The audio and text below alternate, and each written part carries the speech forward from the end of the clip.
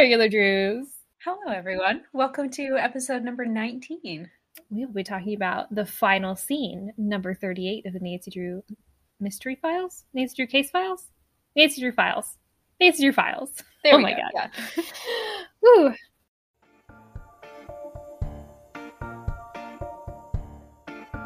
Well, aren't you a regular Nancy Drew? We sure hope so, and we hope you are too. Join us as we talk Nancy Drew cover to cover and click to click. Welcome to Regular Nancy Drew.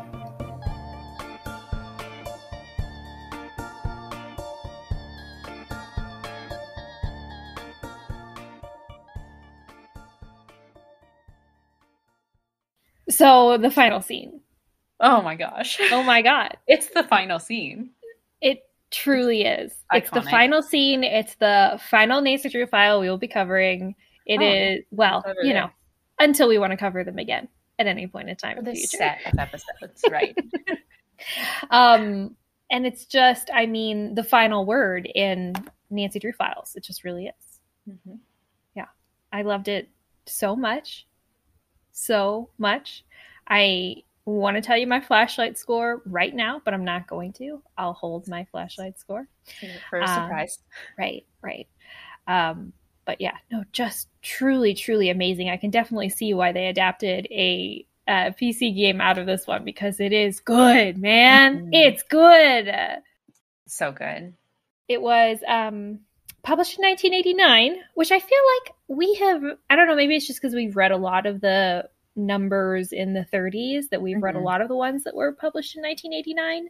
I think The Suspect Next Door is either 37 or 39. I can't remember. So it's either Yeah. the one right before or after this. Oh, well, it's after, I think, because I remember at the end, Nancy's next case where they do that little snippet at the end is, Suspect Next Door. And even in the copy that I have, they have like a couple chapters of the River Heights, the first book in the River Heights series. Ooh, So, okay. yes. So they were really pushing it around this time. So Yes, they were. Yeah, okay.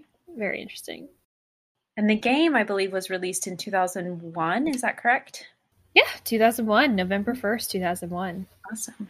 So yeah, that game was obviously based on this book. A lot had to change, I think, in order to make it into a game. But I think that the way that they did it honored the original book in a really good way. So Yeah. I was happy to read the book for the first time. Yeah, I definitely agree. Obviously, the game has a much more limited scope. Mhm. But honestly, all the same stuff was in there. Mhm. And so, yeah, it was really solid. I'm just always so surprised, and I don't know if that's fair or not, but at how good of adaptions the PC games are of these books. Mhm. Like, because I typically, I played every single one that we've done, I played after I've read it instead of before. I have obviously played them before in the past, but I replay them after I read the file that it's based off of. And it's just so good. It's so faithful, and it's so creatively done. Mhm. Like, to see how they have changed things to make sense and to fit into a video game. It's just very clever and very well done. So props to you, Her Interactive from 2002, 2001. Yeah. They were great games. And this was a great one to pick for a game as well, because we get the visual of, I think that the book almost, I'm not going to say it lacks anything because it really is an incredible book, but if it lacks anything, it's that we can't see how gorgeous this theater is. And of course we get that in the game. We get to see this beautiful artwork that they incorporated into it. It just makes it so perfect. So speaking of artwork, let's talk about the cover, because we were just talking about the cover. So the only critique, so the cover is probably the biggest critique that I have of this book. Oh yeah. Just because I feel like it is not representative of the story, like, at all. No. So typically, and in normal Nancy Drew file fashion, we have Nancy in the foreground, a couple characters in the midground, and then like a scene in the background. And so what they've done with this one is they put Nancy in the foreground. She's wearing, it's a fine outfit. It's a normal outfit, but she takes up so much of the space on the cover that it's almost like confusing as to why her outfit is so plain. Yeah. It's just a plain pink sweatshirt. It's just a and plain khakis. Yeah, and it seems like if you're going to make her take up that much room, she needs to be either wearing something more visually interesting or something that's relevant to the story in some way, which there wasn't any serious outfit or something that was relevant to the story. So it just seems like we'll just make her a little bit smaller. So there's that. But then also the people in the background, I'm assuming, are George and Nicholas Falcone. I would guess that as well. Yep. Just because of the way George is kind of like cuddled up next to him. Yeah. But the thing is that kind of plot point of George having a crush on Nicholas was such a small part of this book. And unnecessary, unnecessary. Like, if it was going to be anyone, which I understand, I guess maybe the reasoning why they didn't pick Bess and Brady is because obviously Bess will kidnap, so she wasn't really in it for most of it. But the like point of the book was that Bess is obsessed with Brady. Right. Or they could have picked Joseph, or they could have picked literally any other character or any other situation. Simon and Deirdre, yeah. Right, yeah. Or Brady and Deirdre or something like that. Oh, that would have been good. Like the movie stars behind her. Right. But no, we get George and like Nicholas not Falcone. Even worried about her cousin, just flirting with Nicholas Falcone. Weird, very weird. And then in the background, what is supposed to be, I guess, the Royal Palladium does not look like an old theater to me at all. No, it looks like the 80s. Yeah. It looks like it was built in the 80s, and it's supposed to be like an Art Deco historic building, right? Right. I mean, I don't know if they said the decade that it was built. No, they didn't. But because, I mean, the whole book is about how it's similar to the PC game. If you played the PC game, it's about how there's a group of people trying to save this theater from being torn down. They're trying to like get the theater on the books as a historic building so that it will be prevented from being demoed in the future. And so, yeah, you would think the building does have some historical significance. And when you look at the picture of the building on the cover, it's like, what is that, a strip mall? Like, what? Yeah. You know? Yeah, so, for the cover. The cover is not representative of the juiciness that's on the inside, though. Because it is quite good.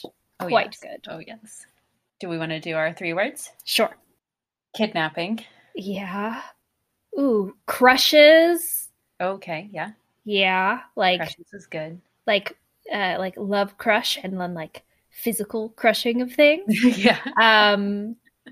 Kidnapping, crushes, and it's the Royal Palladium. I mean, it's just a historic building. Mm-hmm. History. There we go. History. Perfect. Yeah, yeah. Kidnapping, crushes, and history. Oh, that sounds so good. Okay, love it. Let's get into our summary then. Well, I was just going to ask you, what overall did you think, Corey? Oh, I loved it. I mentioned this in our last episode briefly, but the final scene was my first ever Nancy Drew game, so it was so nice getting to read this one for the first time. Aww. Full circle for me. So it will always hold a special place in my heart. Rightly so. So yes, let's get into it. Mm-hmm. Okay, so chapter 1, we start off and all the girls, Nancy, Bess, and George, are approaching the River Heights Century Cinema to try to meet Brady Armstrong, who apparently is a River Heights High School alum. Yes, they say that he was a senior when they were freshmen. Crazy. Went on to get this career, and Bess has been in love with him this whole time, apparently. Yeah, so he's doing this. He's going to be at this premiere for a movie called Night of the Venus Moon. He plays a space knight. Yes, named Jonathan Ryder. Ryder with a Y. God, have you ever heard of anything so 80s in your life? Oh, I know. It's peak sci-fi. Yes. But anyway, so Bess wants to go to try to see if he, one, because she has a massive crush on him. 2, she wants to see if he remembers her. Right. As a freshman when he was a senior. So sweet. So they're walking up to the theater, and all of these screaming fans are outside, and Nancy's like, oh, shoot, like someone else had your idea, Bess. A lot of people had the same idea that you did. And Bess is like, oh, no, like we're never going to get in to see him. But Nancy, very mischievously, is like, don't worry, Bess. I'll find a way to get us in. I'll use my like detective skills, wink, wink, to sneak us into this building. Right. Can you believe? That is so scandalous to me that Nancy would flout the rules in this way. At this moment, a bunch of news vans roll up to, I guess, get footage of this premiere, and also a bunch of protesters arrive with signs protesting this event. So Nancy uses this as kind of her cover to get the three of them to sneak away unnoticed. Mm-hmm. Yeah, they walk around the side of the building, and unfortunately there is a security guard in front of the side building. They walk around to the back of the building, and the back door to the theater is locked. They're like, dang, I guess there's probably no way in. But then we learn that Bess was an usher at this theater a couple years ago, and so she knows all the secret ways into this theater, and there happens to be like, I guess, some kind of tunnel access through the parking lot. There's just a rusty door on the ground outside. It's wild. I don't know what possible use this tunnel could have had back in the day. I don't understand the purpose of it, but whatever, it's there. And so they're able to get in that way. Yeah, they end up in the theater's basement and are kind of backstage, I guess. They'll go upstairs to find the dressing rooms where they think that Brady's going to be. Mm-hmm. So Bess goes into the dressing room, and Nancy and George go to wait for her to give her some privacy with Brady. Sorry. Well, because there's no one there. They knock on the door and there's no answer, but then they hear Brady and then like a bunch of, like, I guess his people around him coming down the hallway, and Bess they like panic. They're like, oh, we gotta go. So Bess just jumps into the dressing room, and Nancy and George go off to the women's dressing room instead. So funny. So George and Nancy are just sitting in there talking while they're waiting, I guess, for Bess to have her time with Brady or whatever. And they're like, I can't believe she just went in there. She's so brave. Like, I can't believe, it's such a brave move for Bess. Mm-hmm. And then they start talking too about the protest outside. Like, what do they think it's about? And Nancy says that she saw Nicholas Falcone out amongst the protesters, and she knows that he leads campaigns to save old buildings. So she assumes that he's here to try to save this building from demolition, because she also knows that after the premiere, Bart Anderson is going to tear down the old theater. And Bart Anderson is the guy that owns the place. Right. And so Brady, this last big event, Brady's premiere, is the last event that's going to happen at this theater. And for some reason, he's tearing down the theater so that he can build a new movie theater, which doesn't make any sense to me, but whatever. Yeah, I don't know. But then they hear Brady scream down the hall. Help! Get the police, he says. Mm-hmm. He says that there was a maniac in a ski mask who tried to attack him, and he had Bess. Mm-hmm. Yeah, Brady goes to open the door, and this guy in a ski mask, I guess, grabs him by the throat or something. And he doesn't see a lot, but like he sees that Bess is tied up, bound and gagged over on the sofa. And so he like freaks out and backs out of the room and screams for help. It's a normal reaction. But he's very insecure about it later, so I bring that up. But that was a normal reaction to have. Right. Nancy, of course, runs in right away. Right. And the dressing room is empty. There's no Bess, no masked person, nothing. And so she comes out and starts to talk to Brady. And Brady recognizes Nancy. Yeah. He's like, of course I remember you and Bess from high school. Why wouldn't I? My God. So funny. But anyway, so she's talking to Brady, and then Brady is like, I'm sorry, I just didn't think. I wish I could have helped Bess, but I just reacted. I'm sorry. And then at this moment, 3 other people and also an entire crew of people come into the hallway, I guess, because they heard this scream. And it is Deirdre McCullough, who is the co-star of Brady in this film, Joseph Hughes, who works at the theater, and then a man in a... Right. And then a man in a sport coat who they don't know. And so Brady explains to them and everybody what happened.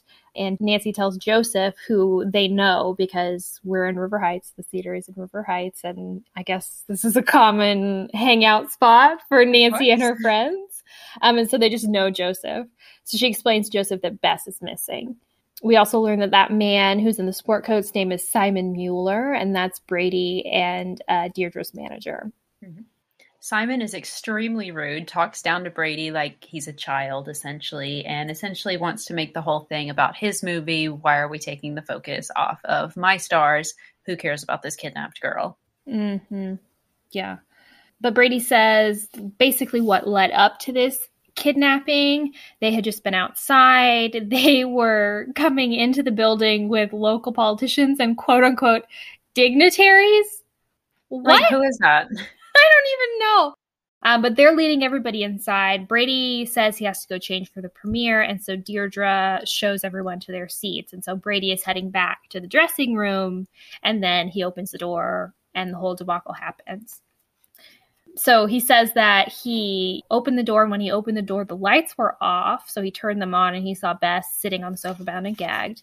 And a man in a ski mask attacked him. And Nancy says, "Are you sure it was a man?" Woo!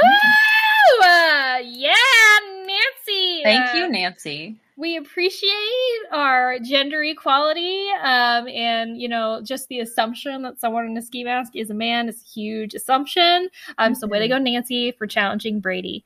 And he says actually that he doesn't know; he's unsure, but he assumes it was. And then Joseph shows them that there's actually a secret passageway in the back of the closet in there, and that is likely how the kidnappers got out of the room with Bess. It leads to the ladies' dressing room, and so obviously George and Nancy are like, well, we were just in there. It must be that, like, the kidnapper was waiting in the tunnel with Bess until we left to leave, and then when we all came over here and were talking, they must have snuck out. So they could still be in the building. And so we need to execute a search very, very quickly so that we can try to find Bess.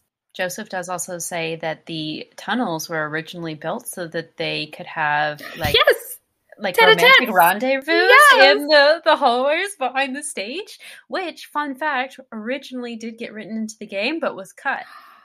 That is cool. Yeah, probably too scandalous for what a young girls would be playing, but so fascinating. Possibly just irrelevant as well, because it doesn't really make any difference to the mystery itself. True. Yeah. Anyway, so at this point, Simon, their manager, is super, well, he was rude before, but now he's rude again. And just unconcerned about the possibility or, that Bess is missing. I mean, he makes snarky comments to Nancy about how it's well, she's definitely still in the building. There's a big commotion outside, building surrounded by police. It doesn't make any sense for Bess to have been moved from this theater yet. And Nancy is like, well, as awful as you are, it's kind of a good point. And so she decides that she needs to go call the police in Joseph's office, which, also, is kind of a turn from what we would normally expect in a Nancy Drew file. She pretty much immediately contacts authorities, which is atypical. Normally she would just try to solve it herself, but I'm sure that it has to do with the fact that this is Bess that's missing, It's not just some stranger. And so Nancy is very frantic and, taking it as seriously as possible, which also just goes to show you too, though, that Nancy, did you not try as hard as you could to help solve other people's mysteries? Sounds like it.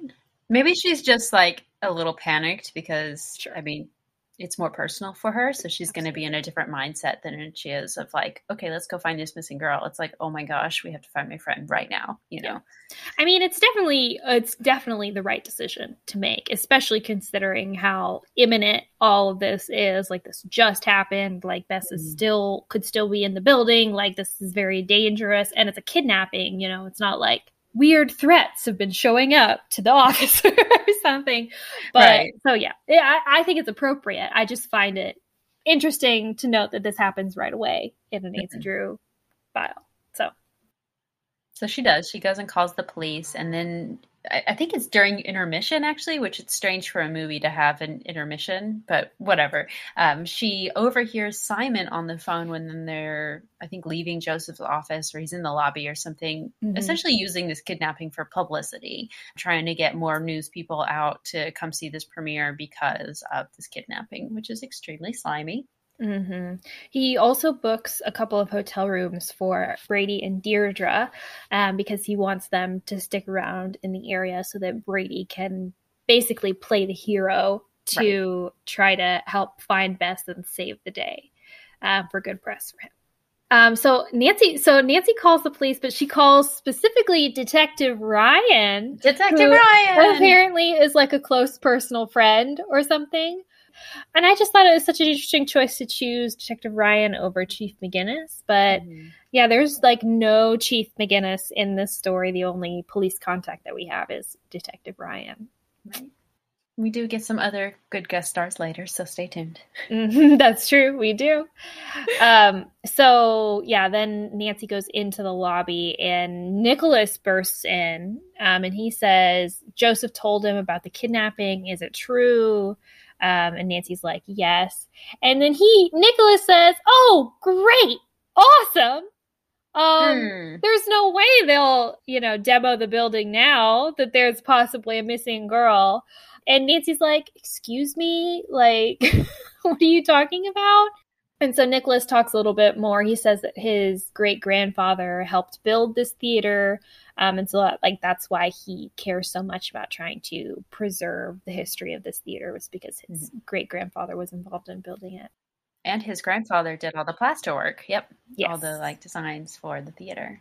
And it's at this moment, as Nicholas and Nancy are talking, that Joseph runs up.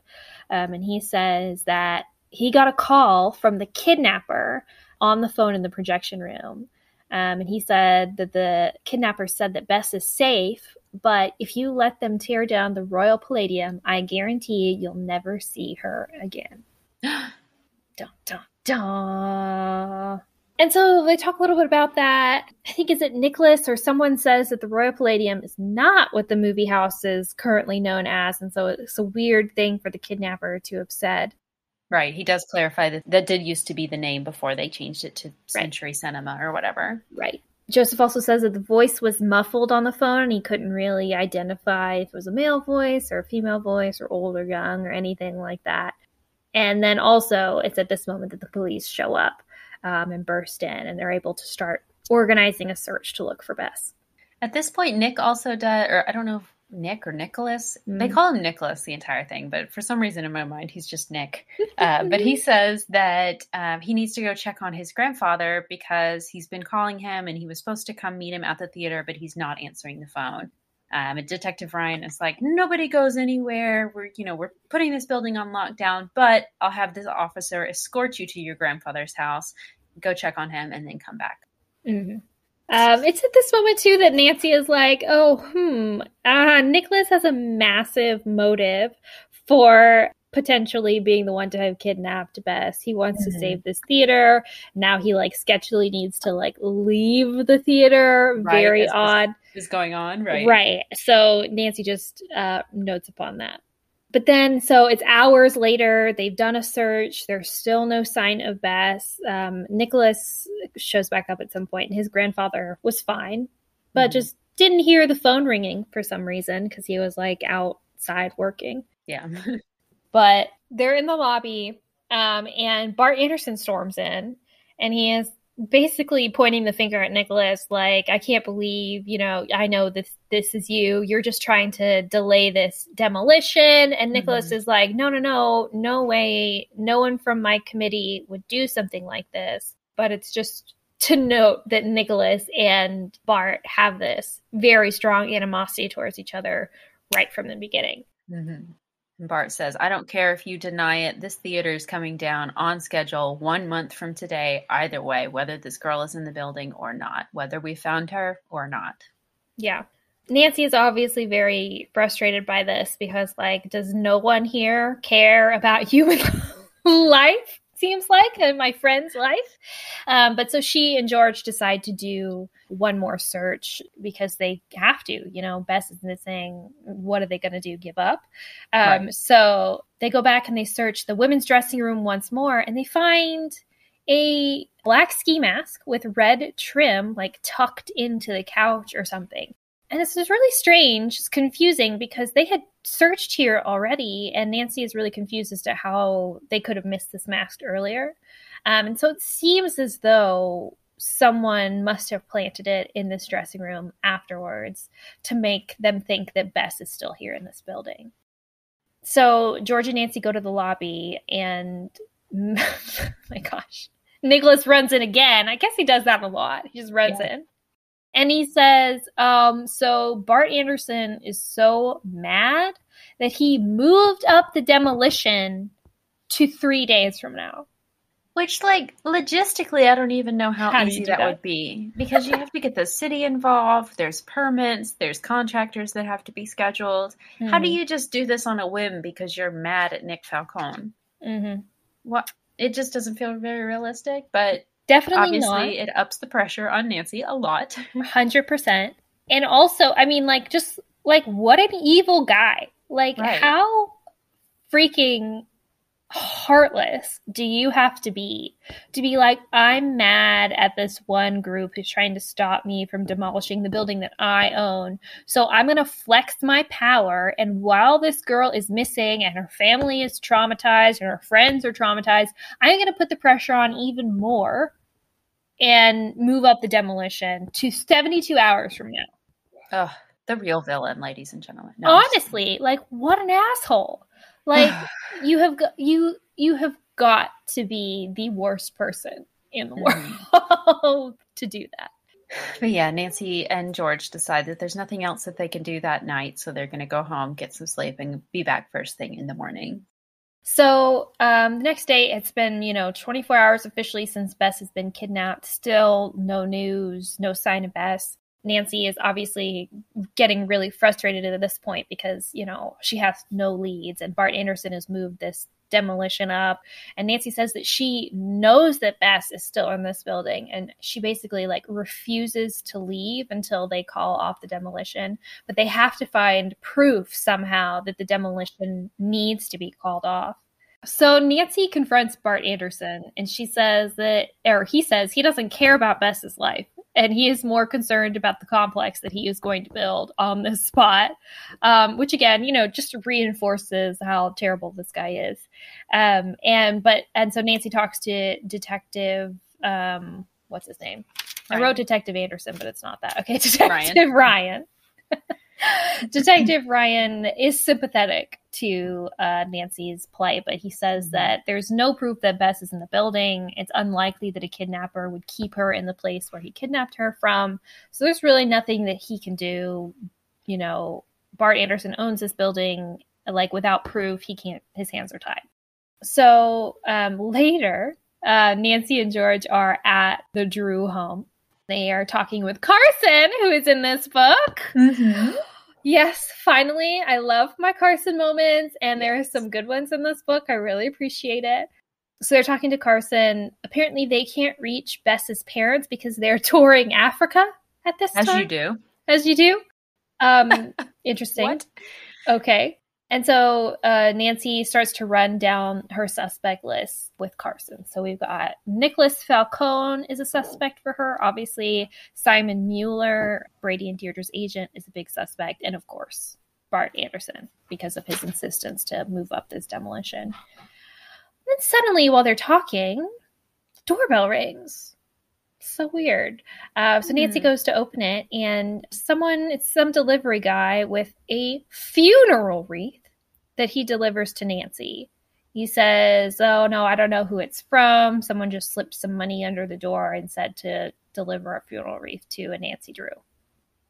Oh, did it have a card? My God. It did. And it said, I don't want to hurt the girl, but if the Royal Palladium dies, she will be killed too. Yes.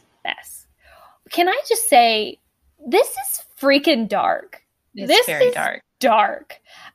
I know this happens in the game too, but there is something so much more sinister about reading this part than there was playing this part for me.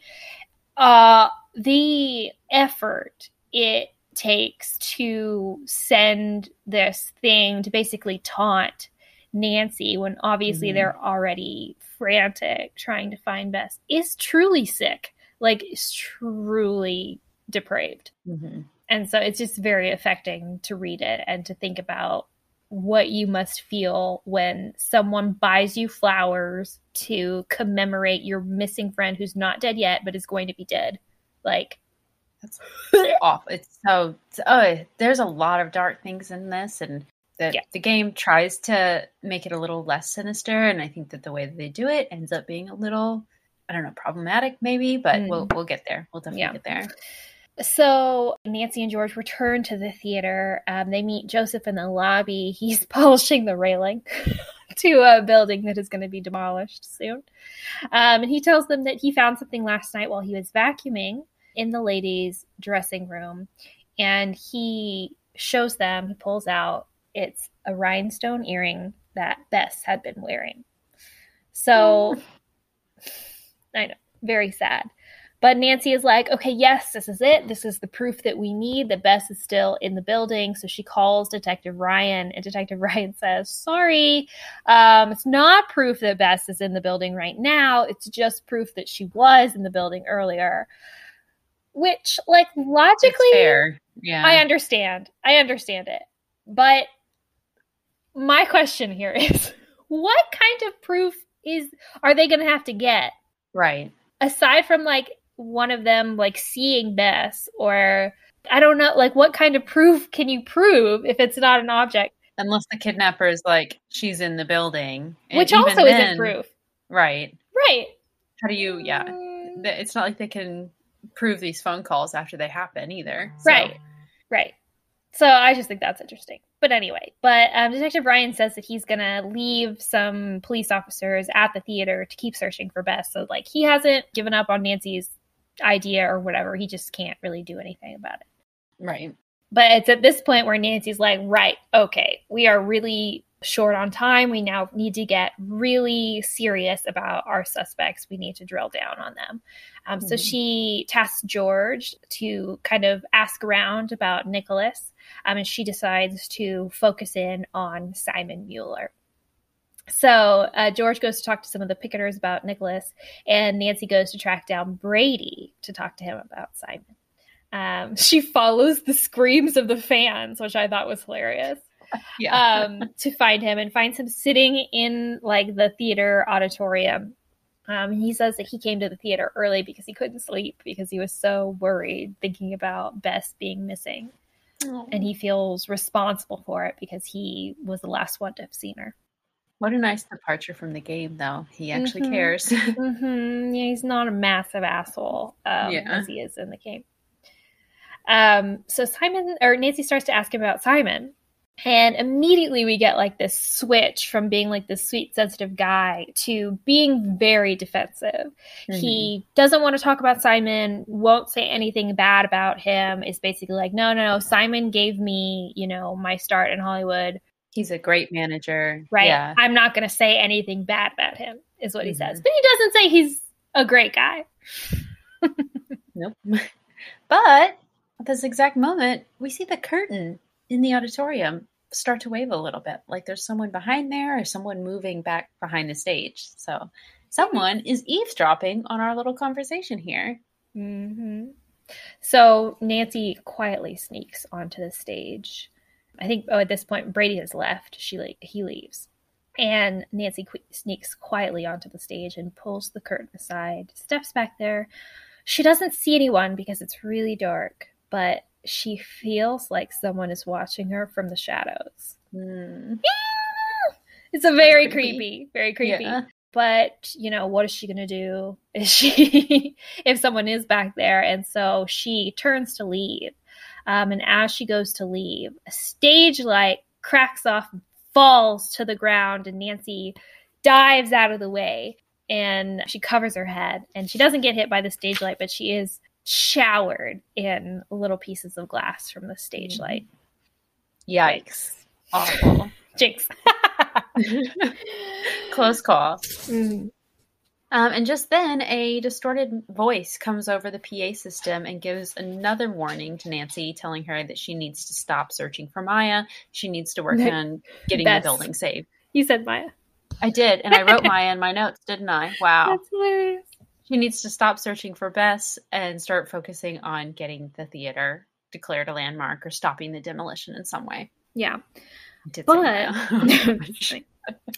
but because this message has come over the PA, Nancy knows that the kidnapper is in the projection room. In the projection room above the auditorium. Yeah. Sorry, that's a Mean Girls quote. So she races, through the auditorium, into the lobby, up the stairs, yanks open the door of the projection room, and it's empty. So 15 minutes later, I don't know why specifically they noted that it was 15 minutes later, but it's 15 minutes later. And Nancy has decided that she is going to go to the hotel where Simon and Brady and Deirdre are all staying, because she is determined to get answers from Simon at this point. So she goes to the hotel. She calls up to his room. There's no answer. And so it's kind of like, okay. Could he have been at the theater just now? Could he have been the one that was in the projection room? Was he the one who dropped the stage light on me or whatever? So she can't find Simon, but Deirdre, she sees, is in a booth at the hotel restaurant. So Nancy decides to take advantage of that and goes in to talk to her. Deirdre says, she asked if she's seen Simon that morning, and Deirdre says she hasn't. She hasn't seen Simon or Brady since breakfast, actually. She says that they had a slight disagreement at breakfast, which apparently happens like semi-regularly. Right. They don't have a particularly smooth working relationship, it seems like. Simon is always pushing Brady to like do publicity things that he doesn't really want to do. Deirdre says that he is actually not someone who craves the spotlight too much. He like hates the attention, apparently. But also she says that fans like follow him and try to grab him and rip his clothes, which is like, yeah, who would want to do that? Yeah. Nobody. That's disgusting behavior. But so this morning, Simon had asked Brady to ride around in the limo and like search for Bess as like this publicity stunt or whatever. And he didn't want to do it.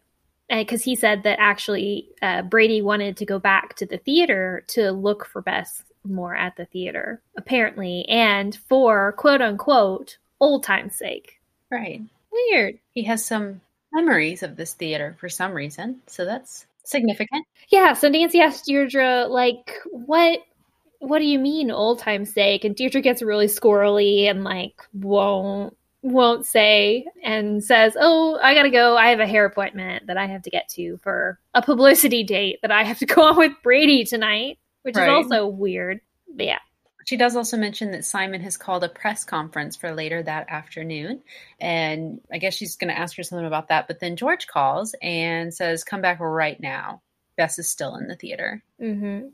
So Nancy rushes over to the theater, runs up to Joseph's office, and George and Joseph are both in there. And apparently they found proof that Bess was still in the theater.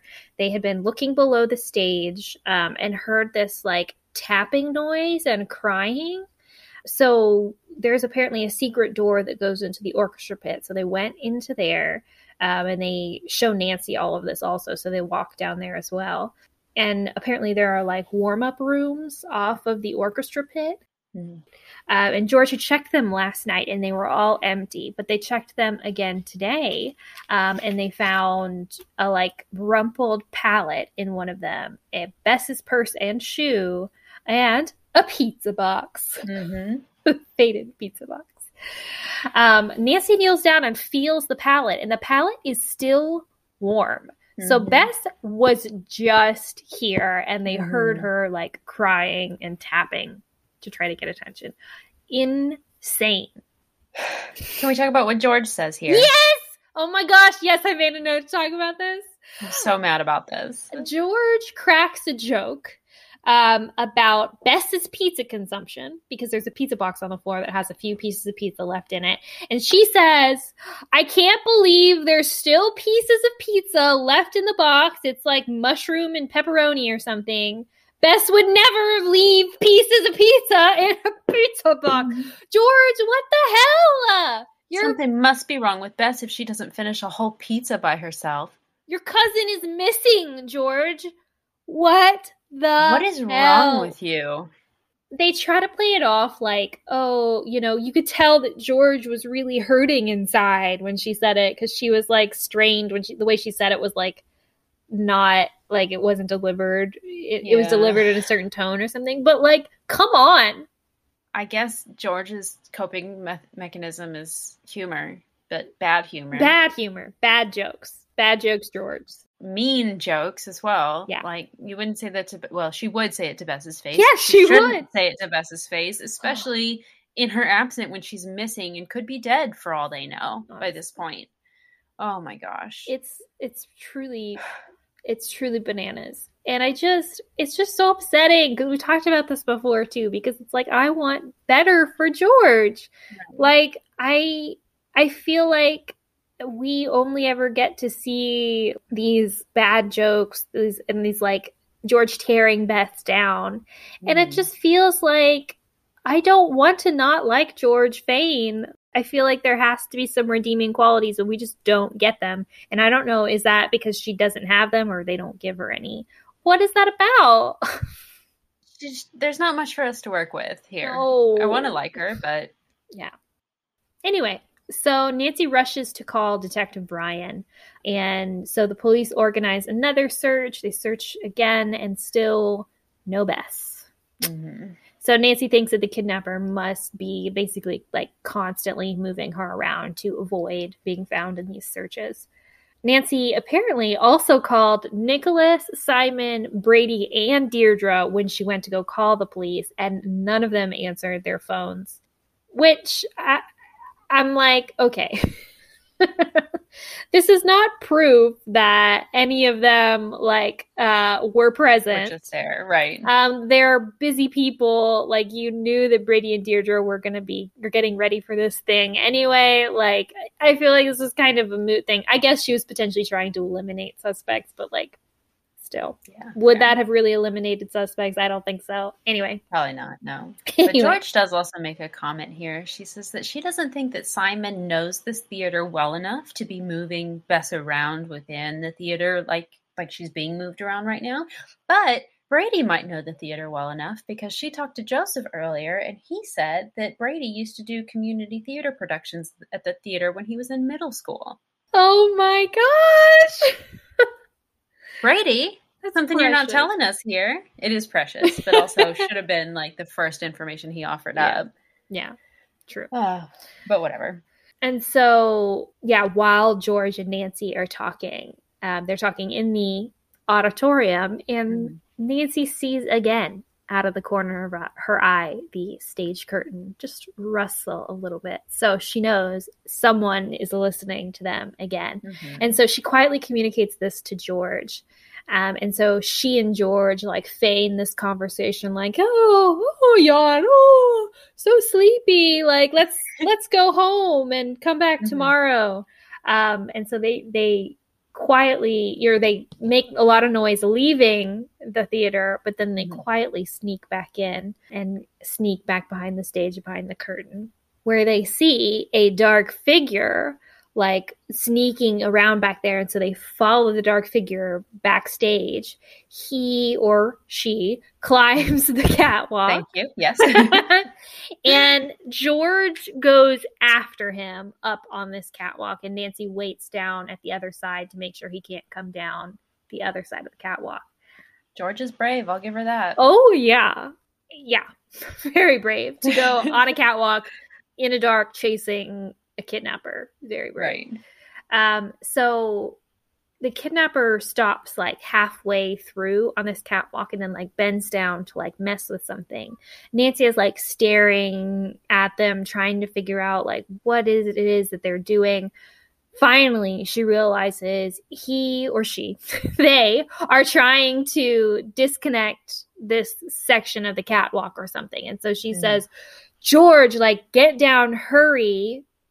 Kidnapper knew that we were following them and is now trying to harm you. But it's too late. And the catwalk under George suddenly starts trembling and starts falling to the ground, and the shadowy figure gets away. George is hanging on to the catwalk by one hand. So scary. And luckily at this exact moment, Nicholas and Joseph run into the room and are like, what's going on? We heard a crash and a scream. And they see George dangling 40 feet above the ground. And so Nicholas is able to monkey bar over to her somehow. I don't really understand how he accomplishes this. But he does. So he monkey bars over to her and like helps her adjust her grip so that she can do the same thing back to the ground. Because I guess the catwalk is like dangling at a slope. And so I don't know. But it works. And they both make it to the ground safely. And George, there is suddenly a look of gratitude and adoration on George's face as she looks at Nicholas. And you can tell that she is like totally crushing hard on him now. And so Nancy's like, oh gosh, I gotta play this cool now. But Nancy is still suspicious because Nicholas is the right height and weight of the dark shadow that they saw, and Nicholas is wearing dark clothing. Interesting. So Nancy makes a little note of that and files it away. Yes. In the files. Yeah. Hey. Nice. So later at the press conference at the hotel, Simon is up announcing this reward for Bess's safe return to everyone, which is seemingly a good thing to do, but you can tell it's just an opportunity for him to get Brady in front of people of the press and, make him seem like this hero who's been diligently searching for Bess, who was kidnapped from his own dressing room. But then who shows up? Brenda Carlton! Brenda's here! I love Brenda Carlton. Brenda Carlton, of course, being an established news reporter in River Heights, would of course be at a press conference like this. So Nancy decides to go over and say hi because she thinks Brenda might have some juicy information to share. And she does not disappoint. Thank you, Brenda. She says that the press conference started late because Brady and Simon actually only got back a couple minutes ago, meaning that they could have very easily just been at the theater to be the dark, shadowy figure on the catwalk. Right. They were like over an hour late to their own press conference. Right. And Brenda also asks Nancy, like, hey, what do you think about this kidnapping Mishigas or whatever? And Nancy is like, what do you mean? You don't believe it? Like, you don't believe that it's real? And Brenda says that Simon has been very close to quote unquote other kidnappings. Brady is apparently the third client that this has happened to. And so, no, she doesn't believe it. She thinks that this is a publicity stunt from Simon. Brenda leaves, and Nancy and George decide to follow Brady and Deirdre to the hotel restaurant to ask where Brady and Simon were before the press conference. But as they approach them, they overhear Deirdre telling Brady, if you don't tell Nancy, I will. That girl's life could depend on it. Deirdre! Yeah. So Nancy steps forward and she's like, excuse me, tell me what? And like Brady doesn't want Deirdre to say whatever it is she's about to say. He's like trying to like keep her quiet, but it's at that moment that Simon comes over and is like, hey, you two, you ready to go on your date? And Deirdre like clams up and like runs off in tears, basically. And then there's like this argument between Brady and Simon. Brady's like, she's just stressed out because of all this publicity stuff. Like, we don't want to go on this stupid date. And Brady and Simon kind of go off on each other.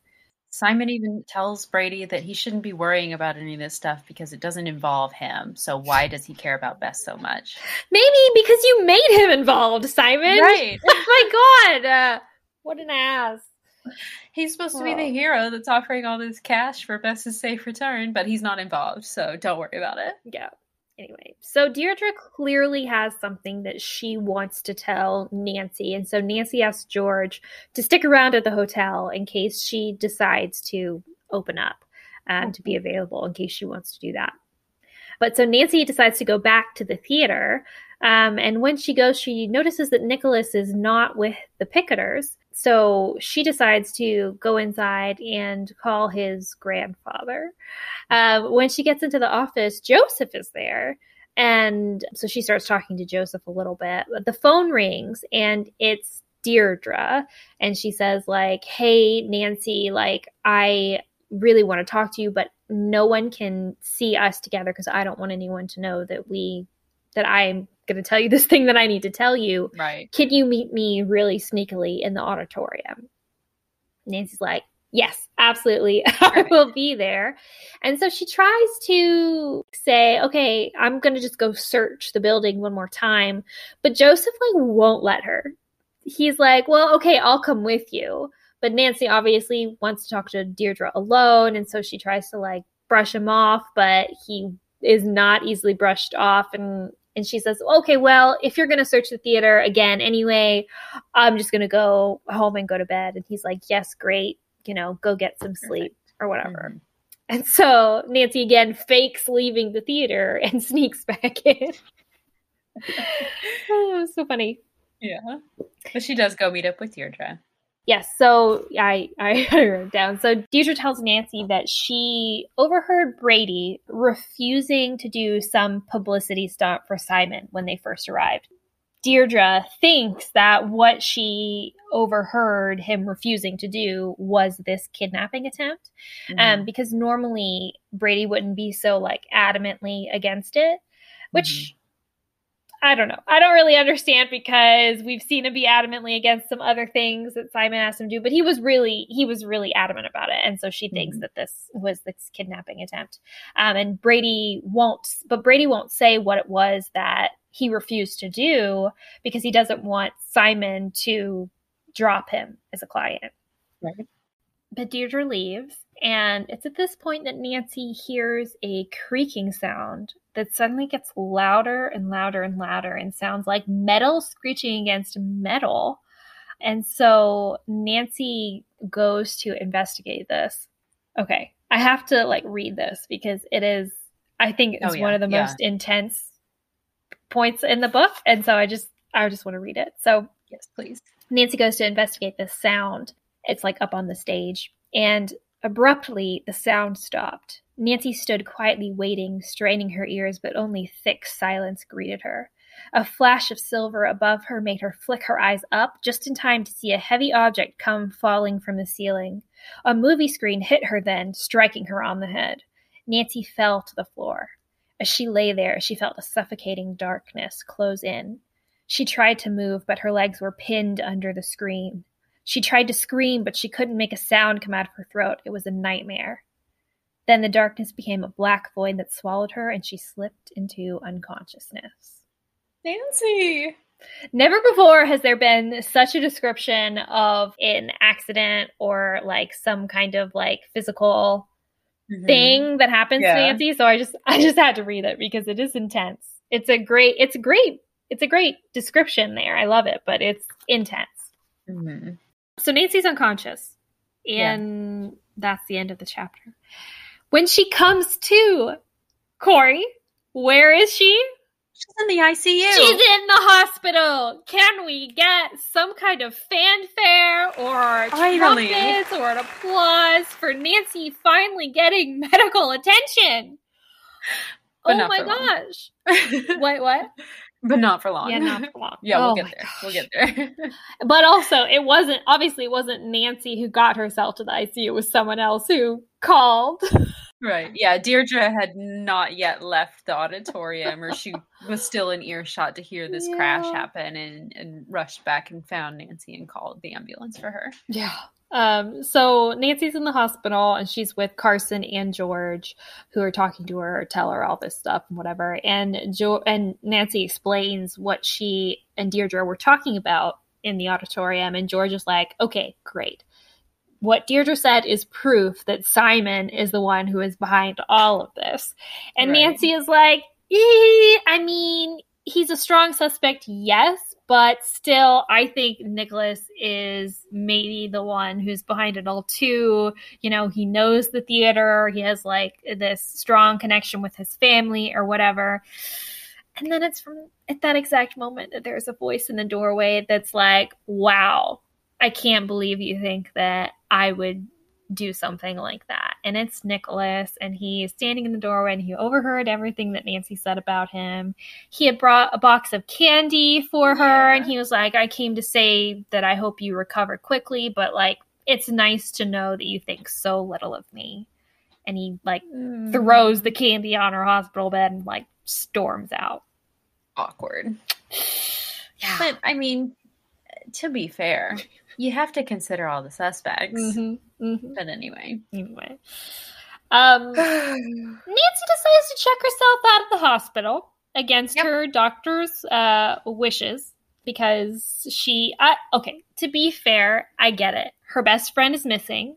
We have a deadline here. We have a serious deadline. I get it.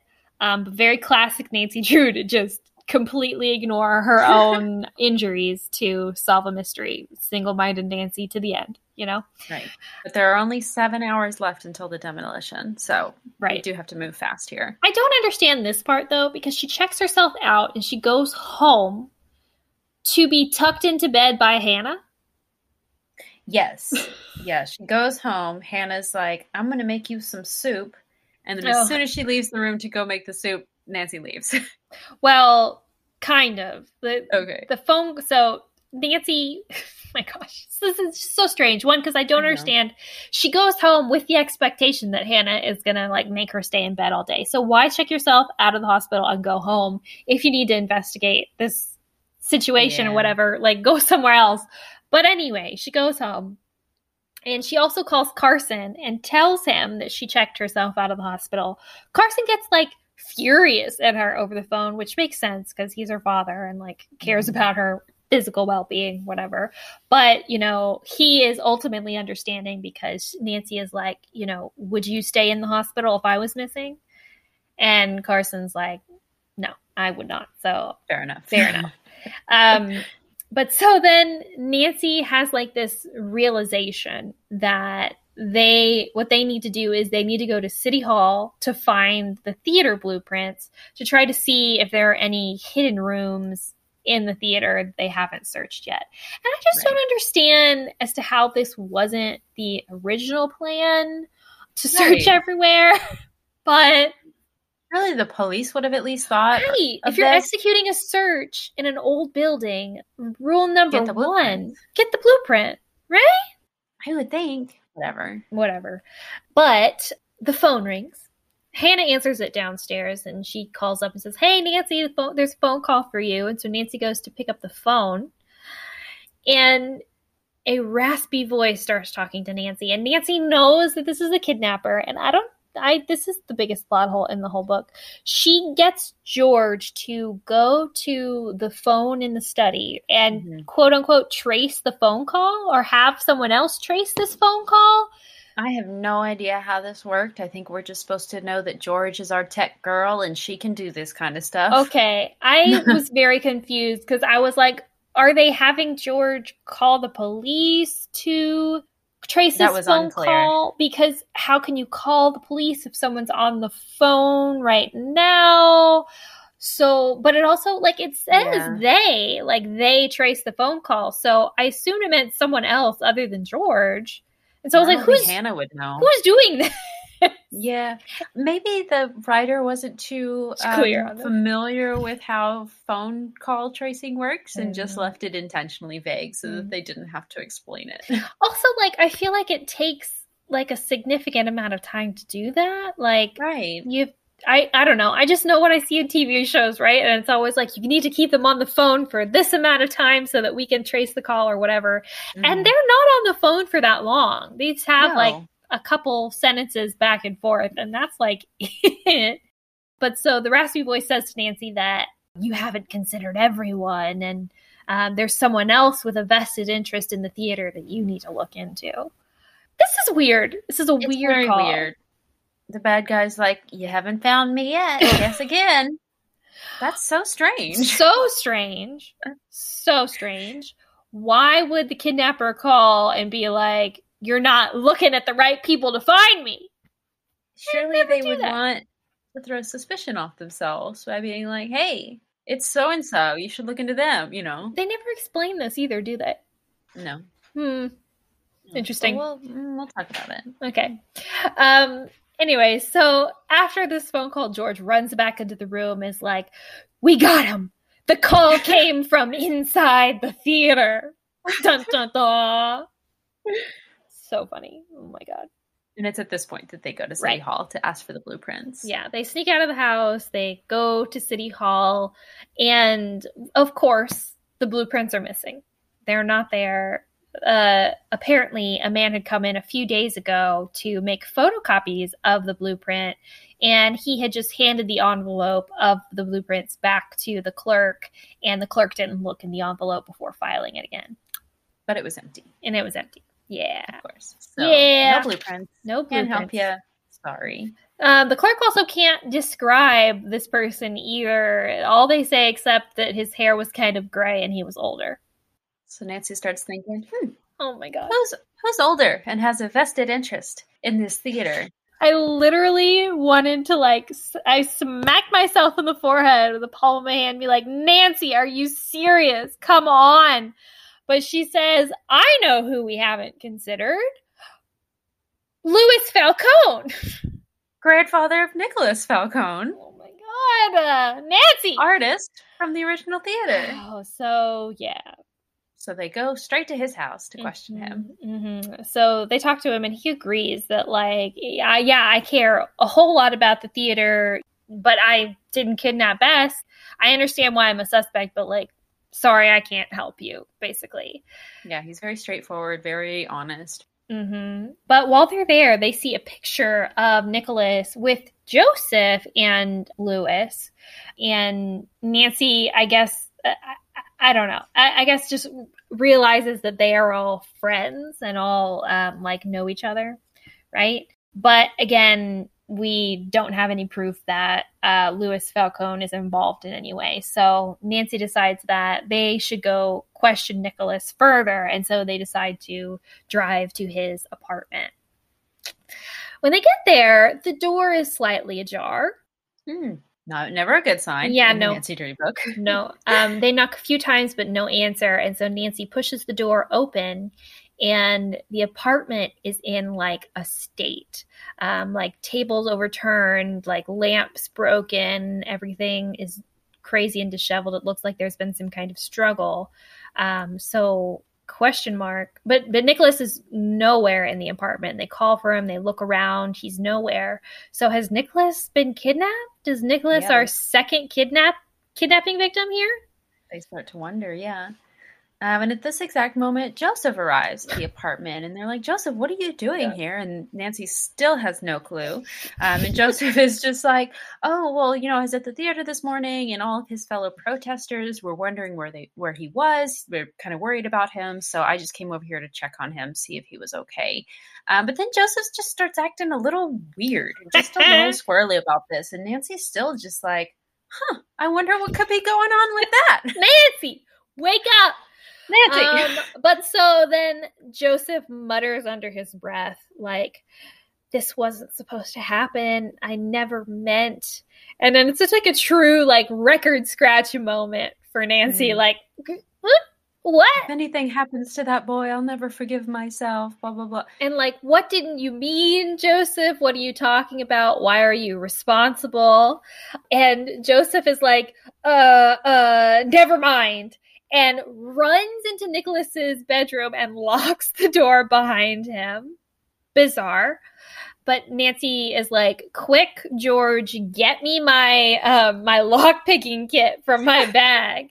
And so she picks the lock and opens the door, but it's too late. And Joseph has run out the window and down the fire escape.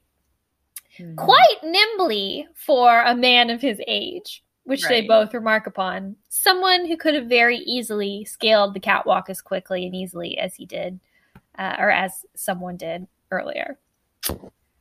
Finally, Nancy starts to have a new hunch of who their main suspect should be. It's just so frustrating because, and I'm sorry, I cannot move forward without saying this. Like, he is always around. Nancy, why is he not a suspect? It's just like she completely ignores him. And every single time when she talks about suspects, it's like everybody else who's there, but not Joseph. Also not Deirdre for some reason, but never Joseph.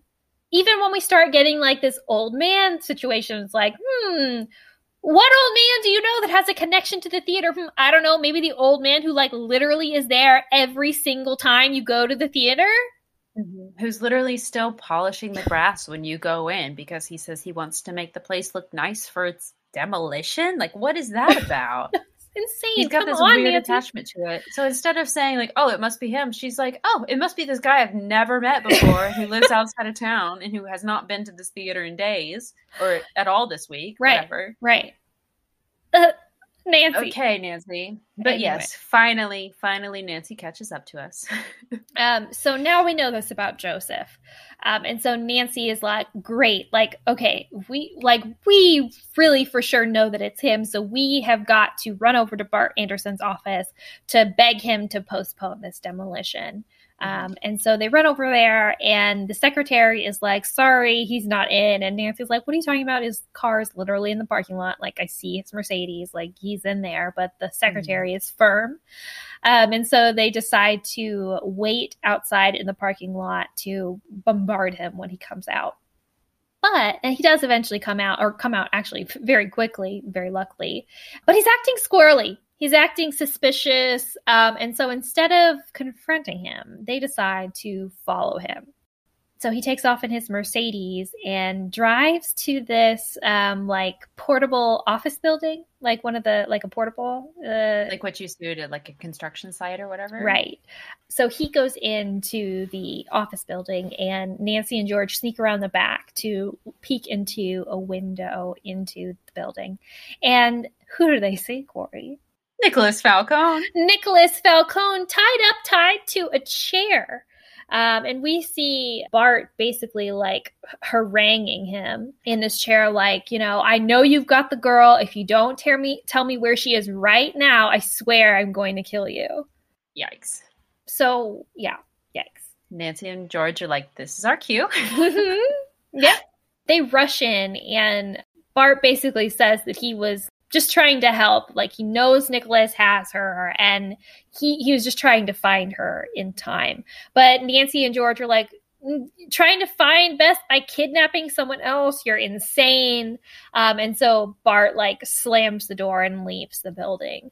So George and Nancy untie Nicholas, and Nicholas says it seems like Bart is running scared. There's a lot of money probably riding on him being able to demolish this building today. Mm-hmm. And so Nancy assumes that Detective Ryan probably called him and said that there was going to be some kind of delay. So he got desperate and tried to find Bess as fast and as brutally as possible, I guess. Right. Interesting choice, but yeah. Mm-hmm. So Nancy talks to Nicholas and she asks him, hey, you know, really what's going on here? We don't have any time. Who are you protecting? And Nicholas says, I'm worried that it's my grandfather who is behind this. He says because the kidnapper in the original call that he made to Joseph, the kidnapper called the theater the Royal Palladium. And that's something that only someone who had been at the theater in the old days would call it. And Nancy is like, oh, well, Joseph was also there in the old days.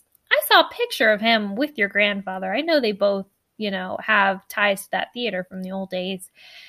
And also, we only have Joseph's word that the kidnapper called at all. Like, nobody else heard that phone call. Nobody else knows anything about that. Also, he could have rigged the PA during the kidnapping as his alibi. So, like, we don't even really know that he was up in that projection booth at the time Bess had been kidnapped. Right. Yikes. For how much checking she does on where the suspects are and, like, figuring out their whereabouts, she does nothing to figure out where Joseph is at any point in time. No. She, like, completely ignores him, like, entirely as a suspect. It's wild. So it's at this point that Bart Anderson bursts back in. And I don't even really understand his rationalization for this, but he says he has moved the demolition up to 15 minutes from now.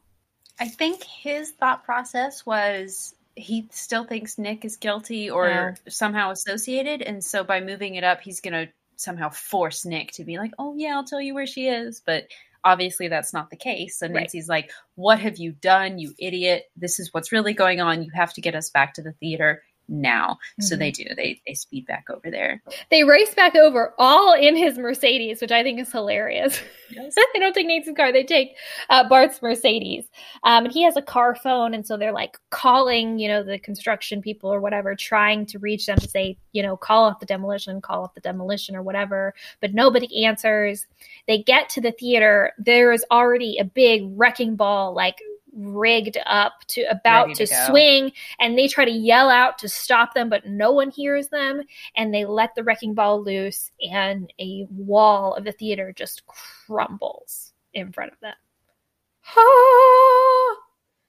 Nancy does have a quick thought as she's jumping out of the car. She asks Bart if he has a tape deck in his car, and he does, so she grabs a cassette so that she can bluff in a minute here.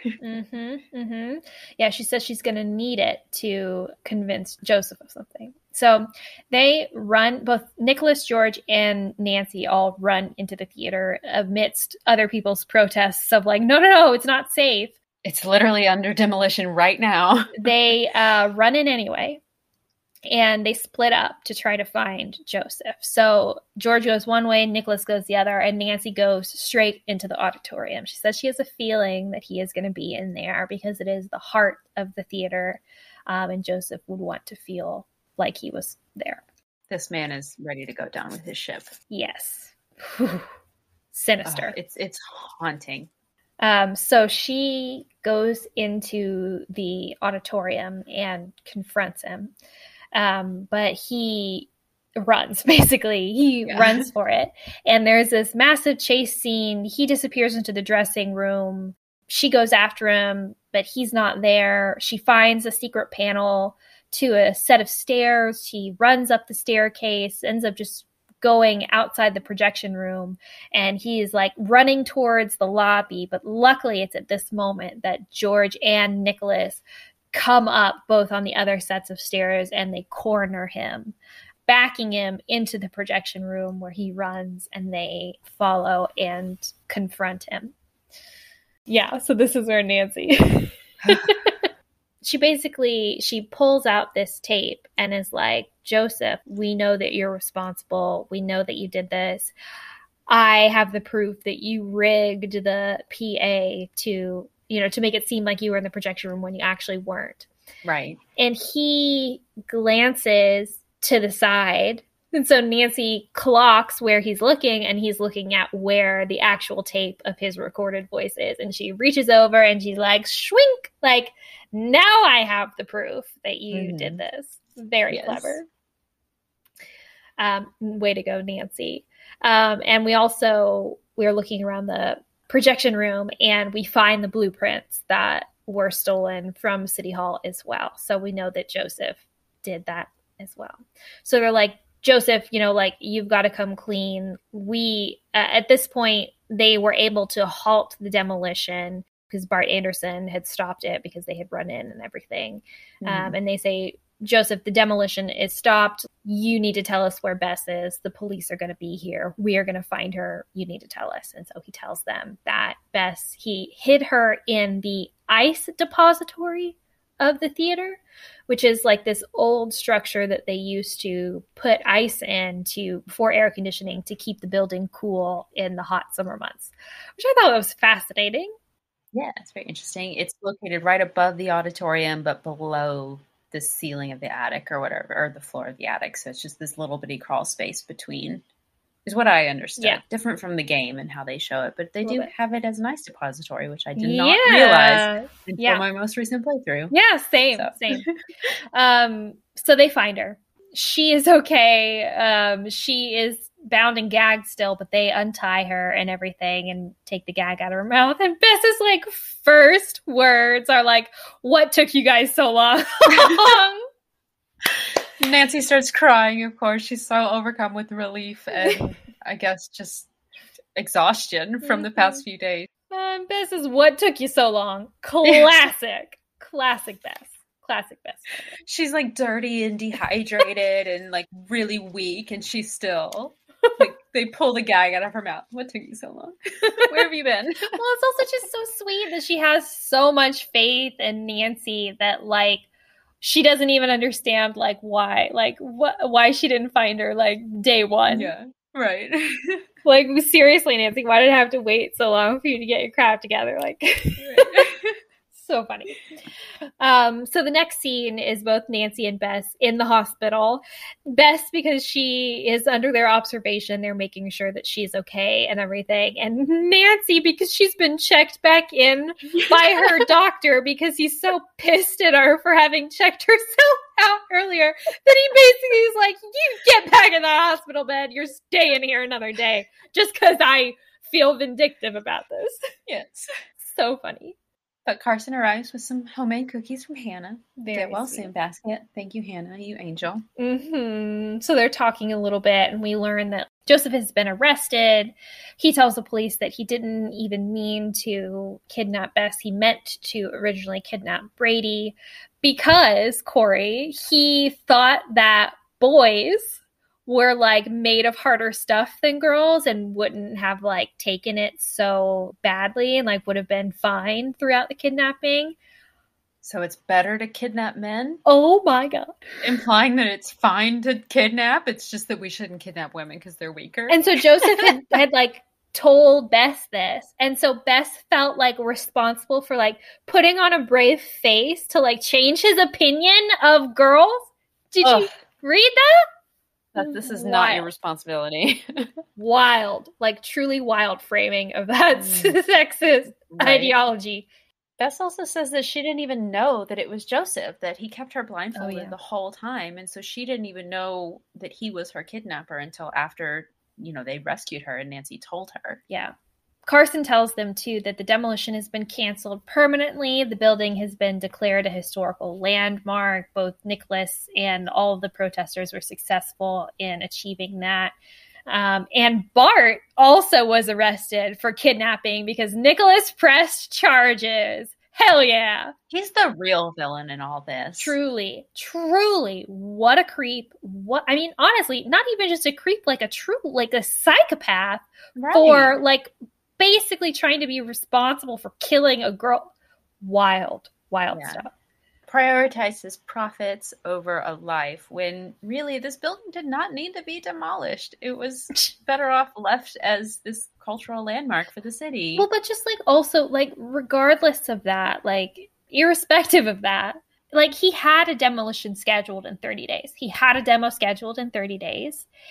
And it's only when the kidnapping happens that he moves it up to 72 hours and then moves it up again to like 15 minutes from now. It's like, why on earth would you do that after a girl has been kidnapped in that building? It makes zero sense. Like, you have to be a psychopath to do that. Like, there's no reason. There's no reason for that. Right. I don't care. You say that you're pissed at Nicholas Falcone. You want to put up the pressure on Nicholas or whatever. But it doesn't make any sense. Let the police handle it. You have a demolition date scheduled. Like, just like, try to be helpful and accommodating. You still own the building. You still have this demolition schedule. Things are going to happen the way you want them to happen eventually. Just like chill out. Like, what the heck? And if the building, if like you were saying, if the building does deserve to be made a historical landmark, then like find another freaking site for your crappy like movie multiplex or something. Like you have the money, like figure it out. Right. And again, it takes a lot of permits and people to demolish a building. So to move it up twice on very short notice takes a lot of effort. He had to try really hard to be this big of an asshole. Like he could have just left it and been like, all right, it's going to happen in 2 hours anyway. No, let's move it up an hour and 45 minutes just to be a jerk. Let's inconvenience everybody just so that I can be the worst. What a ding dong. Yikes. So yes, he's the true villain of this. And deserves to be in jail. So this is the real resolution of our book. Thank goodness.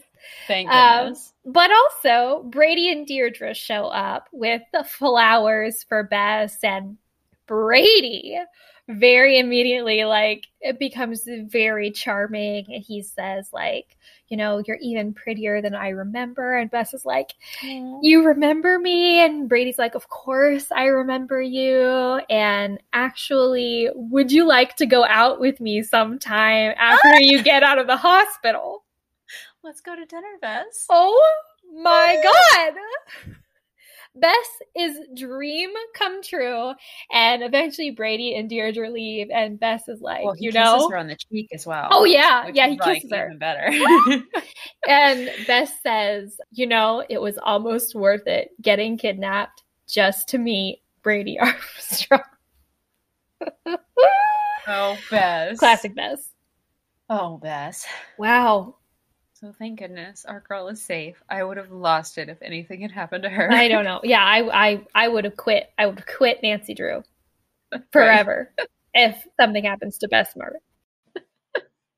Yeah. Oh my goodness. Honestly, guys, so good. Mm-hmm. So good. There was not a single moment of reading this book that I wasn't like chewing my fingernails, just frantically reading. The time crunch that they gave this book, like the 72-hour deadline, so effective. So effective. Mm-hmm. So good. Really raised the stakes. There is nothing like a timeline to raise the stakes. And it was very successful in this book. What a great one. Mm-hmm. What should we talk about first? Let's get into it. Well, there is a little fat shaming moment at the very, very end here. We might as well just address it now, since we already addressed the pizza at the very beginning. Yeah. Or not the very beginning, but when they find the pizza box and George makes the crack about it. So yeah, they're talking about Carson, and he brought Hannah's cookies, and Bess is like, oh yay, I'm so happy I haven't had cookies in days. I feel like I haven't eaten cookies in years, basically. And Carson's like, oh, didn't Joseph feed you? And she goes, just the pizza. He didn't want to leave the theater to go get groceries, so he just kept ordering more pizza. Nancy and George start laughing at this. Yeah, and then later when Deirdre and Brady show up, they're like, hey, this looks like a party. Can we come in? And Nancy says the more the merrier. But Bess wants to know if you brought pizza. Why do we have to do this to her? Okay. She was literally just kidnapped. This is one of the most traumatic things that can happen to you as a person. Imagine being blindfolded, gagged, and bound. You don't know who your kidnapper is. You don't know what they're going to do with you. You don't know what they want from you. You probably don't even really know where you are. You can assume you're still in the theater, but you don't know that. You don't know that. All you're eating is mushroom and pepperoni pizza. Of course you would say you don't ever want to eat pizza again. And they start making fun of her for this. Yeah. They start laughing and giggling about this. Of course she's not going to want to eat that ever again in her life, because it reminds her of one of the most horrible things that has happened to her. Bess, you never have to look at another pizza if you don't want to, and you don't deserve to be teased over it. It's truly sick. And I just don't understand. I mean, okay, I say this, but I do understand why they do this. I just disagree with it. I think it's awful. Yeah. Like, I get that, like, this is Bess's character trait, and for whatever reason, we have to remark upon that in every single book. But it just feels so insidious, because the way that they show it is that, like, not only are we supposed to read this as normal or like this kind of language as being normal and funny, it comes from her best friends. It comes from her supposed best friends, which is just like, what is that supposed to mean about how we look at ourselves and our own bodies? Like, if when I read these books, I see a lot of myself in Bess, right? Like I love food. I don't want to go into scary situations. I care a lot about my friends and stuff. Like I feel closest akin to Bess. So when people tear down Bess in this way and talk about Bess's weight, and your best friends talk about it and treat you like garbage for like, flip-flopping about stuff, like that means that like I need to treat myself that way. And it's like, no, what a crappy message to send to people who are reading this. Like what a crappy thing to do to young girls. And it's not just that they're doing this later on. This is like what, probably an hour after she's just been pulled out of this ice in the hospital. She's in the hospital. She's literally in the hospital, and they're making fun of her. Yeah. There's probably only those two instances because those are the only times when we actually, deal with Bess in the book. Sure. If she were in it more, we'd probably see more of it. So yeah, at the beginning, we can talk a little bit about the beginning. Let's see. George is like being rude to Bess as per usual. Bess is like dressed up to see Brady, and George is like, you must have a whole can of mousse on your head.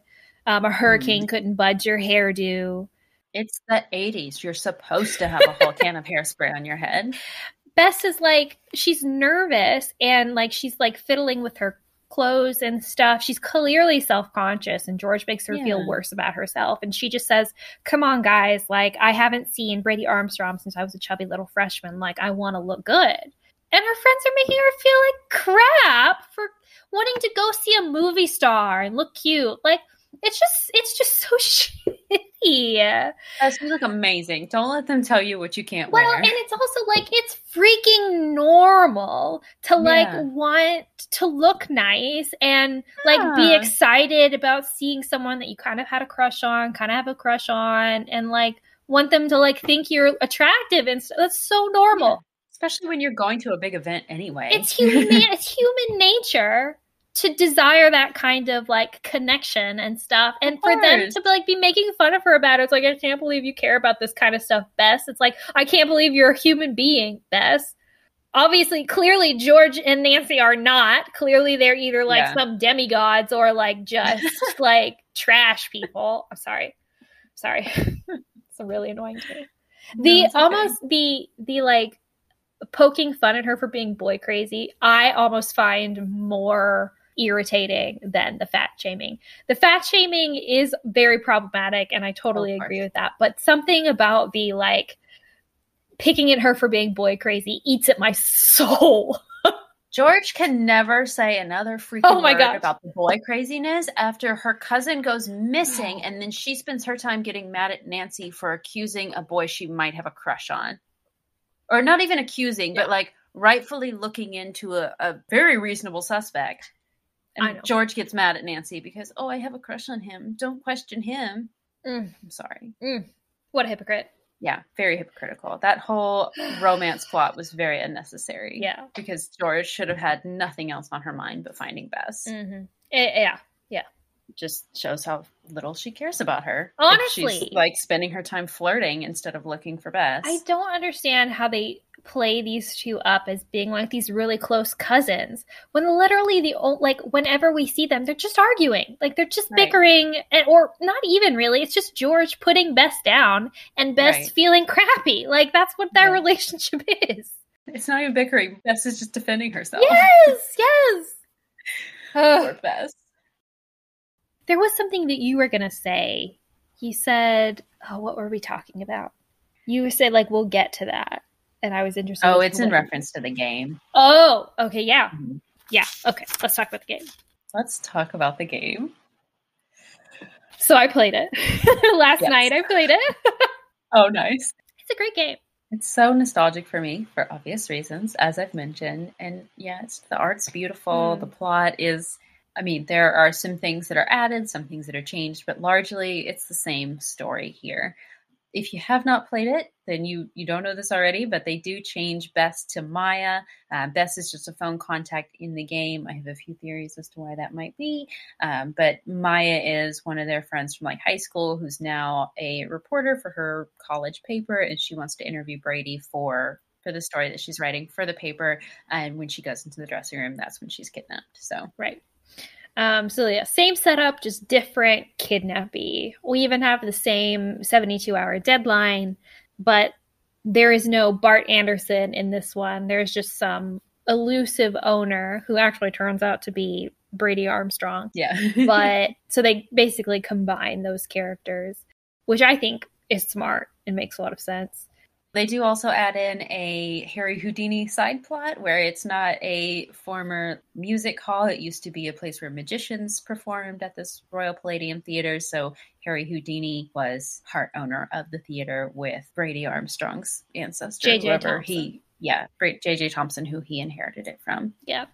Which they changed that name for no reason, but we do also have a few name changes as well for some of our other characters, like Simon Mueller becomes Simone Mueller. They turn her into a woman. And then Louis Falcone is Louisa Falcone. Yes. So it's his grandma, not his grandpa. I love it. I love it so much. I appreciate the gender swapping so much. And like, I remembered Simon to Simone, or when I read it, I realized that they had changed Simon to Simone, and I appreciated that. But when I replayed it last night, I remembered that it was Louisa Falcone, and that she was the one who was like the artisan who crafted the moldings for the theater and everything. I was like, yes. Thank you, Her Interactive, giving us a few more girls in this story. It was a very male-centered story. There were not a whole lot of women in it. Just Nancy, George, Bess, and Deirdre. Very briefly, Brenda and Hannah. Oh, yeah. Very, very, very, very briefly, though. Yeah. Interesting. Yeah, all of our suspects were really men, and all of like the moving and shaking of the theater and the goings on at the theater were all of the men in the story. This is also the first game where we get a reference to Samantha Quick. It is, yes. This is where that originates. It's also where Punchy LaRue comes from, because the voice actress that played Bess was named Punchy LaRue. Oh! I didn't know that. It's not referenced in the game at all, but in the credits you'll see Punchy LaRue is the name of Bess's voice actress. So she's only the voice actress for Bess for that one game, and then they do get another Bess actress, but yeah, Punchy LaRue and Samantha Quick both make their comeback later on in the series. If you played the rest of the games, you already know that. Yeah, the Samantha Quick reference comes from Simone talking to Nancy and saying that, hey, like this girl power thing you've got going on is like really hot right now. Are you sure you don't want to be an actress? But we have to change her name. Nancy Drew sucks. I know. I've come up with one. Samantha Quick. Oh, there is a moment in the game so the game is structured where it's like 3 different days, and there are certain things that you have to do each day to trigger the next day starting. And I felt like this time, I don't know if I just didn't remember as much about what it was that I was supposed to be doing, but I felt like it was like dragging, and I kept having to cycle around to talk to people to like trigger stuff to happen. And that's kind of stereotypical of the older games anyway. But yeah, but I feel like when it came to, I recently replayed Ghost Dogs of Moon Lake, and I feel like when it came to that one, I knew exactly who I needed to talk to and what I needed to do. Gotcha. So it just happened a lot quicker. But this one I just didn't remember as well, I guess. And so I found myself having to go call Ned every time, being like, what is it that I'm supposed to be doing? Because Ned in this one is the one who gives the hints. And so he would always like direct you as to where you needed to go. And so I called him like 5 times a day or whatever. And I called him once and he answered the phone, Corey. And he said like, Ned Nickerson's Pizzeria. Do you think that that's a reference to the book with all the pizza? I don't know. They had the pizza in the game too, but it's either a reference to the pizza in the game or it's a reference to the fact that Ned and Nancy have this creepy pizza aphrodisiac thing going on where Nancy... That's definitely what it is. Yes! Why did my mind not go there first? Why else would you answer the phone when your girlfriend calls pretending to be a pizzeria if it didn't turn her on? That's definitely what it is. Yeah. That's definitely what it is. That's hilarious. I wish I had written down exactly what it was he said, because it was actually quite funny and quippy, but I was so like distracted by it that I was so shocked that I was just like, that it like switched like the text before I could jot any notes down. But it was yeah, Ned pretending to be the owner of a pizzeria, and Nancy like places an order at the pizzeria, and I'm like, it's happening. That is hilarious. What is happening? If you don't know what we're talking about, go listen to High Marks from Alice. We will explain all. Oh yeah, no, so fascinating stuff. That's definitely what it is. Mm-hmm. Now that we've noticed this, we're going to see it in everything now, I bet you. So part of me does wonder too, if this obsession with pizza comes from the slight setting of the book. I don't know, because it definitely wasn't a thing in the mystery stories, thank God.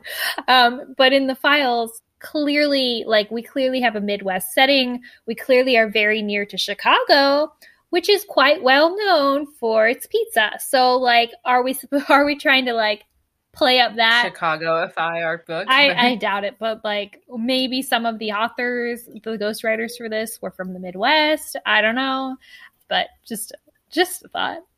Yeah. Anyway.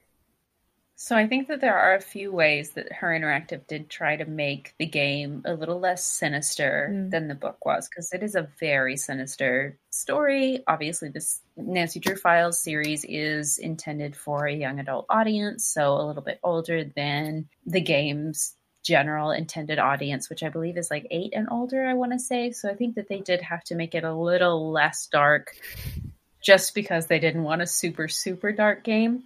I mean, there's a few ways, I think there's a few ways in which they did that. One, moving it outside of River Heights, so we no longer have this villain that we know really well and essentially watched us grow up. Yeah. 2, we put Maya in instead of Bess. Obviously, we still very much care about Maya, but it doesn't feel as high stakes because we don't know her and love her the way that we do Bess. It's a lot more upsetting to have someone that you know really well disappear, where we've never heard of Maya before. I don't think that she's actually a book character. I don't know that we meet her at any point. Obviously, it's still very upsetting that she goes missing. And then the ending with Joseph. I think that they changed that in quite a few ways to make it less sinister, but in the process, I think they just end up being a little bit ageist toward Joseph. In the book, they find him in the auditorium and they have that chase scene, but then eventually they do say, Joseph, where is she? They pull out the blueprints, ask him to point to where she is on the blueprints, and he does. He fesses up to it. He's like, oh, Nancy, I'm sorry. I never meant for it to get this far. I never tried to hurt you either with the projector screen falling. That wasn't meant to hurt you. I was really just trying to scare you. I was just trying to motivate you to get this done faster, essentially. But in the game, they kind of... They make him just be in denial, which almost like translates into him being senile. Like, it just feels really ageist to me. Like that they just, he's old and he doesn't know what's going on. He thinks that this theater is going to be here standing open tomorrow. And he's like, oh yeah, Nancy, I'm going to polish up this thing so that we can use it, and wait until tomorrow and next week when we have this going on. And after that, we do also have the scene where Joseph comes back into the projection room and he's like, don't tell anyone, Nancy. We gotta get this theater, blah, blah, blah. So it felt like they tried to make him less sinister, but in doing so, they just turned him into this character that just seems to not even know what's really going on, or he's in denial. It just makes him like, oh, he's old and that's why he did it. He's confused. Interesting. So that is not the impression. Well, I don't know if it's not the impression that I got, but that's not what I picked up when I was playing it. Well, honestly, I find the ending in the game much scarier, much more frightening than the ending in the book. And I don't know if it's just because it's more visual, or what that's about for me. But, well, first of all, like, I agree in what you said about them making it not Bess and, you know, moving it out of River Heights and everything. That makes a lot of sense. And even kind of the way they deal with the funeral wreath is different. Because in the books, we don't actually, I don't think it's not Simon who sent it. I think it literally is Joseph who sent it. It is Joseph, because he admits to it at the end. Right. He said, I didn't do that to scare you. I just did that to motivate you to, try to get this place declared a landmark faster. Yeah, but in the PC game, it's Simone who sends it to try to like drum up press for it or whatever, Right. which I think makes more sense. It makes it less scary, right? Less threatening. But yeah, as far as the ending goes, it was frightening to me. One, because like you see Maya like locked in this very small space, and you try to break it with the sledgehammer and it doesn't, like you can't get in. And then, Joseph shows up and he's like talking like the theater isn't going to get torn down or whatever. And it's almost like that. Yeah, it's definitely supposed to be portrayal that he's crazy and, not in his right mind. And I can see how his age might contribute to that perception. Right. But what was so frightening for me is like, not like, oh, he's an old man. Like there was none of that feeling at all. It was like, oh, he's unreasonable. Like we can't like reason with him. Like he like has no grounding in reality. And so he could do anything and like it'll fit his, like we're operating in different worlds, Right. And so that was always so terrifying to me to like interact with him and him being like, what do you think we're going to do tomorrow or whatever? And being like, literally there's a wrecking ball outside, like it's about to crash into the building and you're just acting like it's a regular day. Like that's the frightening part to me. And that makes it more frightening, not less frightening, Oh, absolutely. I meant like his motivations are less sinister. The game ending is absolutely more terrifying than how it goes down in the book, because they do stop the demolition, but it's like about to happen in the game. And they're like, look at the marquee, because Nancy lights up the marquee so that she can alert people that she's inside. Look at the marquee, stop the demolition. But sorry, to clarify, I just mean his motivations are a little less sinister because he doesn't already know these girls since like middle school. He's not like, oh, I'm going to kill her. He's more like, oh, I really genuinely believe that this theater is still going to be here tomorrow. So she's not in danger in his mind, if that makes sense. Right. No, it does. Yeah, that does. More sympathetic of a character, I think, to make him quote unquote crazy or have like, memory problems or something of that nature. Right. But no, you're absolutely right. It's way more scary in the game, and it's so high pressure, high stakes. Yeah. I love it. They do such a good job doing that. I don't know how they manage it every time. And honestly, I found this, I don't know if it's just I'm more affected now that like we've been reading the books and I'm replaying some of the games or what, but I find myself so frightened sometimes when I'm playing these games. Like whenever at some point, like the voice comes over the PA in the theater or whatever, and it's like the distorted voice, and it makes me jump out of my skin when it happens. And I'm like, oh my God. Quite a few good jump scares. Yeah, you're really good at that. I do have one other thing. Yes. And this is not an official call forward or foreshadowing or anything, but I'm calling it that. I'm saying now today that this is official. Her Interactive probably did not intend for this, but I'm saying it works. So at the very end, after the letter with Bess and everything, they start showing the tabloids and the news articles of like what happened. Yes, did you see this as well? I saw it, the Scarlet Hand. Oh, not the Scarlet Hand. That is on there. That is a little, reference to the next game, which is Secret of the Scarlet Hand. But there is a tabloid headline right below that says, "Crime seems to follow Nancy Drew. ... Coincidence?" And I am saying right now it's canon. Brenda Carlton wrote that article. This is a foreshadowing of Alibi and Ashes. Oh my gosh. Yes! If you don't know that game, Brenda Carlton is a character in that game, and Nancy is accused of arson when she is called to this building, locked inside, and set on fire. And when she eventually escapes, everyone's like, "Oh, Nancy, why are you running away from the burning building? It must have been you that set it on fire." And so Nancy has to clear her name, basically. And so I'm saying that this is oh my gosh. I'm calling it. Yep. Yes, that's lovely. Yeah, I noticed that too, but I didn't think about it in context of like future games and stuff. Yeah, that's hilarious. Oh, because Brenda's not in the game at all. She doesn't make an appearance in the games until that, which I think is like game number 25 or something. Yeah, it's a later one. So 20 games later from this one. So she's not referenced at all, but I'm saying now she wrote that article. Speaking it into the world so that everybody knows. Yes. It fits. I mean, I just love Brenda Carlton. I love her as a recurring character. I love her as a villain. I love it. I love it. Okay. Should we score it? Okay. Do you know what my score is going to be, Corey? I have a suspicion. 5 out of 5 flashlights. Corey, this is definitely a 5 flashlight. This is the best Nancy Drew file that we read.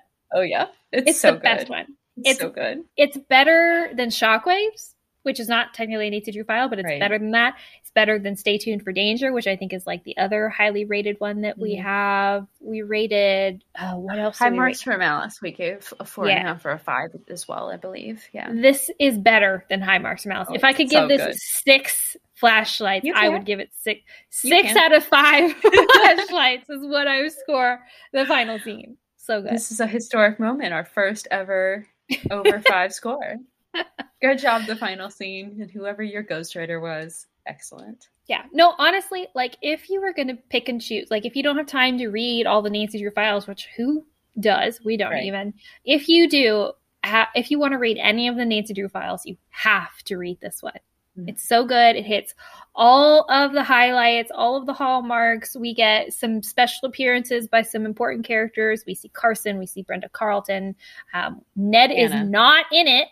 So good, because he is not important and relevant. And you get Bess and George. It takes place in River Heights, which is my mothership, So like 6 out of 5 flashlights. It's so good. Yeah. Yes. I was going to say 5, but yes, we'll stick with 6 here. Yes, go read this one, and then when you're done, go play the game so that you can get all the beautiful visuals that they do with the artwork. Mm-hmm. So, okay, do we want to say what our next episode is going to be, or should we let it be a surprise? Because I'm kind of in favor of leaving it being a surprise. We can let it be a surprise. Okay. So I'll say that it's going to be a special episode number 20. Very exciting. And it's not going to be a book. Nope. And that's all you get to know for now. That's all you know. Yep. If some of you are canny, you might be able to guess what it is that we will be talking about. I know we may have posted something about it on Instagram at one point or another. So you... I did. Oh, okay. I couldn't remember. No, you did. I remember now. Yeah. Okay.